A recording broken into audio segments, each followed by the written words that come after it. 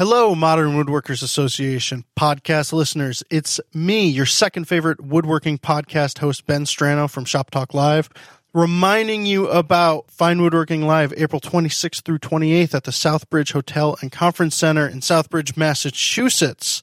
It's a fantastic show.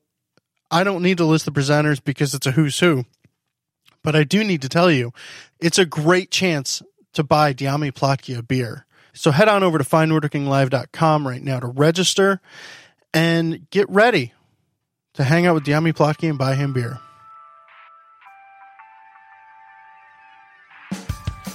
Welcome to the Modern Woodworkers Association, a podcast about woodworking from folk who woodwork. Woodworking is what we do, who we are, and what we like to talk about. So join us as we have a drink, sit around, and talk woodworking. Hi, and welcome to the 242nd episode of the Modern Woodworkers Association podcast. I'm your host, Kyle Barton, and I'm here with Dyami Plotkin, my co-host, and we're asking Steve Tyler the five questions. Taylor. Steve Tyler Sorry. is the lead of Aerosmith. I often confuse you two. Yeah, exactly. It's the looks. resemblance. It's the rugged good looks. Yeah. Sorry, Steve Taylor. Anyway, Steve, so now that you're back in the States, we need to ask you the five questions to update them. But first of all, let's go way back to when you were first in Virginia. And so how did you get into woodworking? So that actually happened back during the poker boom. Oh, wow. So the first things I built were actually big 10-person padded rail poker tables. Oh, wow. So like the big ovals. Yeah. And the design was basically 2 sheets of plywood, and you cut various rings out of different parts and foam and felt and vinyl, and they all kind of So you sandwiched just together. stacked the plywoods up and built up the... So Yeah. basically you cut you ovaled, Yeah. circled the ends Yeah. on each, and then you cut various rings from other parts in order so the padded rail would sit flush around the Okay. actual tabletop. And things And you're like that. cutting like circles and squares and stuff in it. So how did, back at the time, I'm assuming you weren't using a CNC, how'd you cut all those holes in the plywood? So I didn't put any cup holders like that in any of mine. It was just a solid rail. So Okay. I was using a jigsaw to cut the arc. Basically, I drew an arc with a Yeah. pencil and a string, and then cut it with a jigsaw and kind of smoothed it out with a router. And those were the woodworking tools that I used. Everything else was, scissors, material, and staples. What kind of base would that top go on? The ones that I built, I just bought folding picnic table legs. Okay. So you'd screw Yeah. those into the bottom. You could fold them up and lean it up against the table, against a wall. Okay. When you weren't using it. You might have been too new to the hobby to appreciate this, but was the complete lack of applying finish to that project liberating? Looking back, yes, it was nice. Although what I wasn't dealing with in oil, I was trying to overcome wrinkles in fabric and Okay. vinyl. So the complexity wasn't completely absent. Right. And so you progressed from that into getting a more interest into it, acquiring more tools. Right. Yeah. That was, let's say, that was all during my single life. And then when I was getting married, I put some tools on my wedding registry and kind of set that expectation of I was going to build things.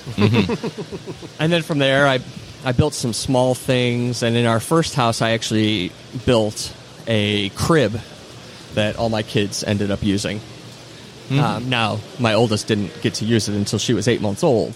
But it was there I would before- say that as a father and a woodworker, that's on time. Yes. Exactly. Yes, she did use it. It was not too small for her when it was complete. Fantastic. All right. Well, let me ask you a second question. What is your favorite tool? It's probably an old Stanley 110 block plane that I have, just because it's so versatile. I can use it for so many different things, and it can be that thing where if I just need to touch something up a little bit, almost regardless of what that little bit is, I can apply it there. So Good. So besides poker, what has influenced you the most? Or who has? Who or what? I'm, listening to all the times you guys do these questions with people, I feel like I'm old enough where, and it's been long enough where I can say people like Mark Spagnolo and Tom Iovino, and not feel like I'm just echoing the recent choruses of the 5 Questions episodes. Okay. But yeah, those were the guys. As I was getting online and trying to find both inspiration and instruction, they were the guys that came up at first. So that makes perfect sense. What was your biggest stumbling block in your woodworking? And if you've moved past it, how did you? For me, it's always been time. And it's still something I struggle with. I won't go so far as to say that I've never had time, but that I don't always make time for doing it. And some of that is work, some of that is kids, and some of that is the gawking boyfriend meme, where it's, hobby projects I haven't started, me, and hobby projects I haven't finished. Right. Well, great. Well, how has the internet influenced your work? And I'm kind of also interested in, when you were in Germany and had limited access to tools, and I think you mentioned that, you did a lot of quote-unquote online woodworking. So what really influenced you while you were over there? It's almost everything as far as what I know and how I've been taught or instructed. I've really only taken one woodworking class, and back in high school, our high school did still have a shop, but the only requirement really was just a 1 semester, multidisciplinary kind of shop class. So without the internet, I can't imagine where I would be in this hobby if I was at all. Yeah. Now, who were you following in Germany, or YouTubers, or any of those type? So all the same cast and crew on Twitter, and then a bunch of folks on YouTube, and that's, some of it is the people who've been around for almost ever, as it seems. It feels that way. Like Mark and Shannon Rogers and folks like that. But then also this latest new crop of folks who have come up, at least since I was overseas or left for there. I think YouTube has really come into its own as a woodworking community since you've been overseas. Yes. Yeah.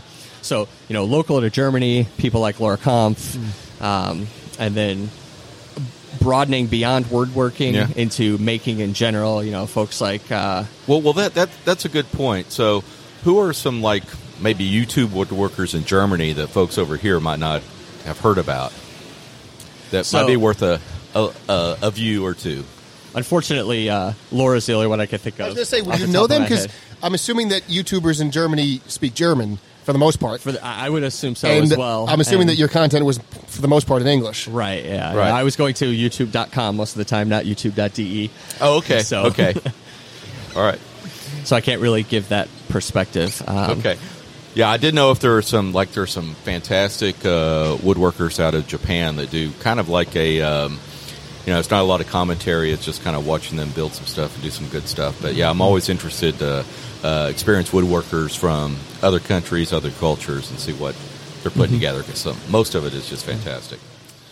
All right. Well, Steve, thank you so much for coming on with us. We really appreciate hanging out with you. Where can people find out more about you online? It's Torch02 almost everywhere. Twitter, Facebook, Instagram. The only social media platform that matters. All right. Now that I can hit you, we would like to thank the Texas Woodworking Festival for hosting us for this series of podcasts. And if you want to learn more about us, you can check out modernwoodworkersassociation.com. You can follow me on Twitter at Diami Plotke or on Instagram at Penultimate Woodshop. And Kyle, where can folks find you? You can always find me on Instagram at barton.kyle. Then I think you guys, dear listeners, need to find a woodworking festival, find a European country, go to the country, and then come back and visit the festival and have a good time. We'll talk to everybody later.